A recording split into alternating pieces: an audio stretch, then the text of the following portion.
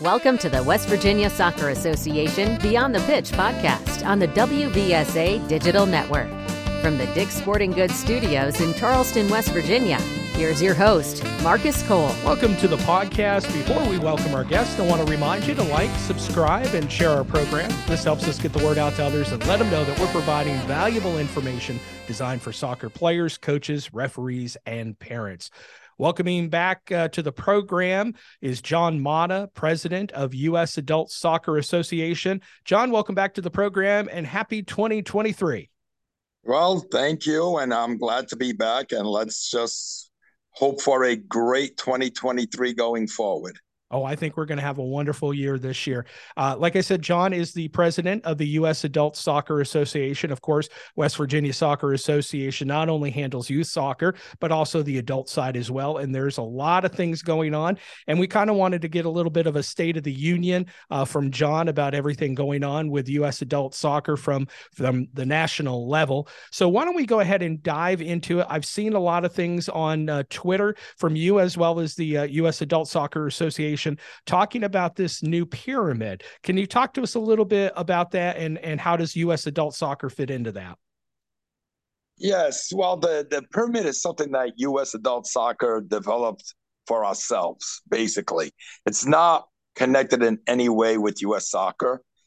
It was just something that we at U.S. adult soccer felt very strongly that we need to stop, defining where our members belong and what tiers they belong in. And this was just our first stab at it. It's very preliminary, but we started with tier one because tier one is probably the easiest one to define because it would involve national leagues, and we only have very few national leagues that would be eligible to be in tier one. In the men's side, for an example, we only have the NPSL, which is a national league on the men's side that, qualified to be in tier one. So we started off with the NPSL in tier one, and we're soon going to be announcing the women's leagues in tier one. So that will probably be coming in the next few weeks. Hopefully, we're working out the details, but again, like I said, this is just the beginning of putting up the tiers. Now that we're in the new year, we're going to be putting together a task force, which we've already identified some members, to work on what the other tiers look like, what are the qualifications to be in other tiers, who is eligible, all that kind of information will be gathered. And we will try to set up, tier two and tier three and tier four. It's kind of obvious who will be in the next level of tiers.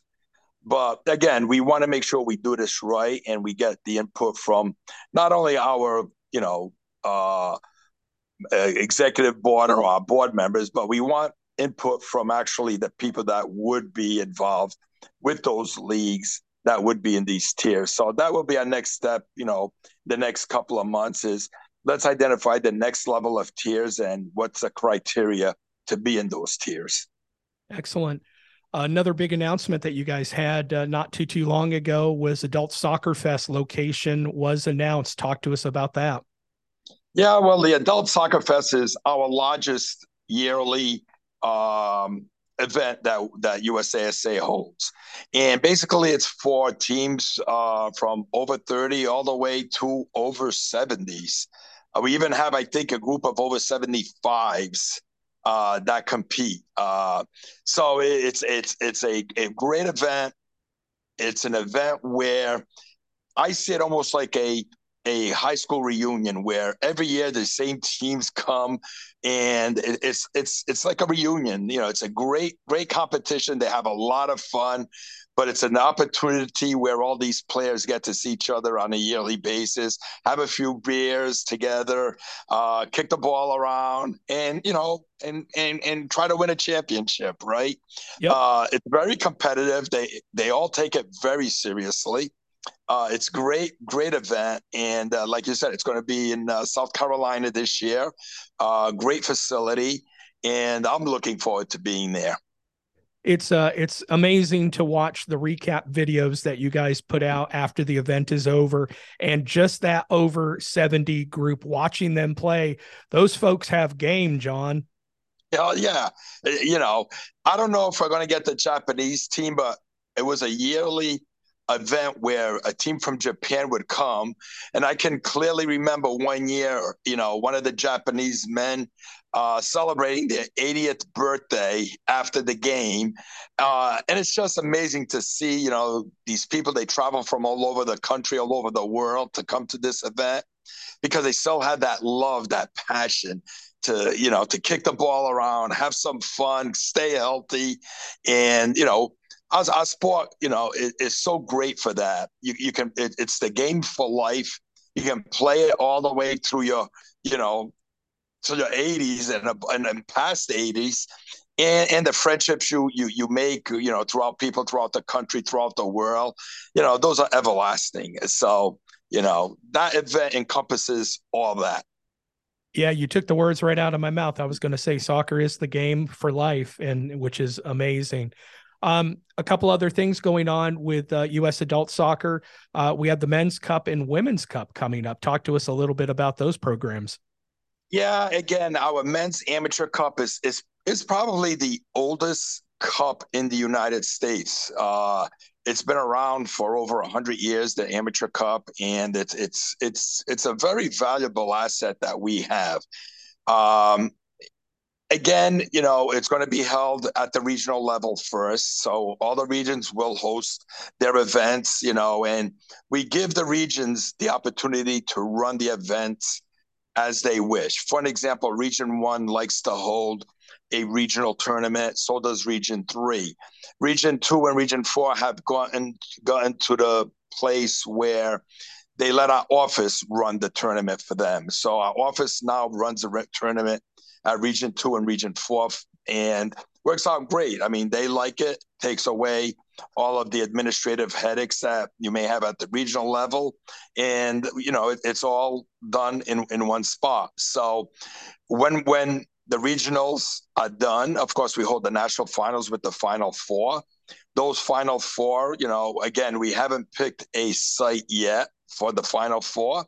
But this year, we're also incorporating the men's over 40 championship, the men's over 30 championship are all going to be included in the event. We're also going to have the Women's Amateur Cup, which we had the last couple of years, but we're formalizing it to make it a little bit more prestigious and to the level of the Men's Amateur Cup. As you well know, the winner of the Men's Amateur Cup gets an automatic first round berth into the U.S. Soccer's Yamaha Open Cup, which is a great prize for them, in addition to getting some prize money. But that's kind of the carrot for them, is that if you can win the Amateur Cup final, you get an automatic berth into the very first round of the Yamaha Open Cup, which is it's something that our amateur teams really take seriously and something they look forward to. We're talking to John Mata, who is the president of the U.S. Adult Soccer Association. John, as we kind of wrap things up here on the podcast, is there anything else? I mean, how are we doing from the adult soccer standpoint as we're now in the year 2023? I mean, how are we standing? How's us going forward as a group? Well, it's a great question. And, unfortunately, our numbers seem to keep dipping year after year. We were always averaging around 250,000 members. This year, we will just hit 200,000 or maybe a little bit better than that. Again, we lost the UPSL last year, which had 25,000 members. So that was a big hit to USASA when we lost, that 10% of our members kind of just disappeared overnight. So now it's a rebuilding. What we've got to do is we've got about 10 to 12 state associations that are not very strong. They need help. They need resources, and what we're going to be looking forward this year is how can we help these states, and basically what we're going to tell them is you either got to step up to the plate or move aside. And we're going to figure out other ways of making those state associations stronger, because we can't go on year after year after year and having some weak state associations dragging down USASA. So we, as the governing body, need to step up and take some action. It may be some serious action, but we're up to do it. And the other thing that we're working on, which is pretty big for USASA, is, as you well know, Duncan Riddle, our executive director, will be leaving us at the end of the year. We're in the process of still looking for an executive director. We haven't dwindled it down to a candidate yet. We're still looking at candidates. So hopefully, before the year ends, we'll have a candidate or two or three to at least interview for that position. Excellent.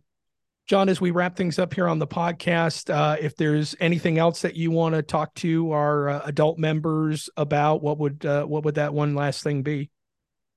No, nothing. Is us, let's all work together and grow USASA, grow the amateur division.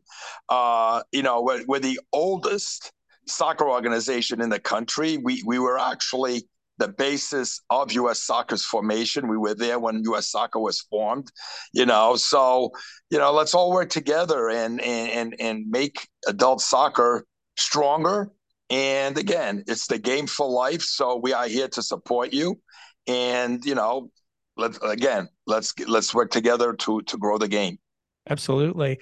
And if anybody's interested in taking soccer past the youth route, and being a part, of course, West Virginia Soccer Association is a proud member of the U.S. Adult Soccer Association. You can visit our website, wvsoccer.net. Click on the adult link and you can find all the information there. Of course, you can talk to Judy or talk to Dave and find out more about programs maybe in your area, or maybe if you're interested in starting an adult program, adult league in your area, certainly talk to them as well. John Mata, President, U.S. Adult Soccer Association, thank you so much for coming back onto the podcast. We appreciate it. Absolutely. Thank you, Marcus, and look forward to working with West Virginia going forward.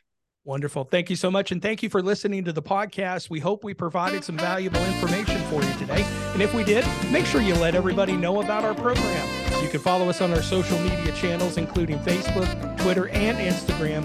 Just search for us at WV Soccer. Thank you for listening, and we'll see you next time. Thank you for listening to the West Virginia Soccer Association Beyond the Pitch podcast. Make sure you like, subscribe, and share our program. Copyright 2023. All rights reserved.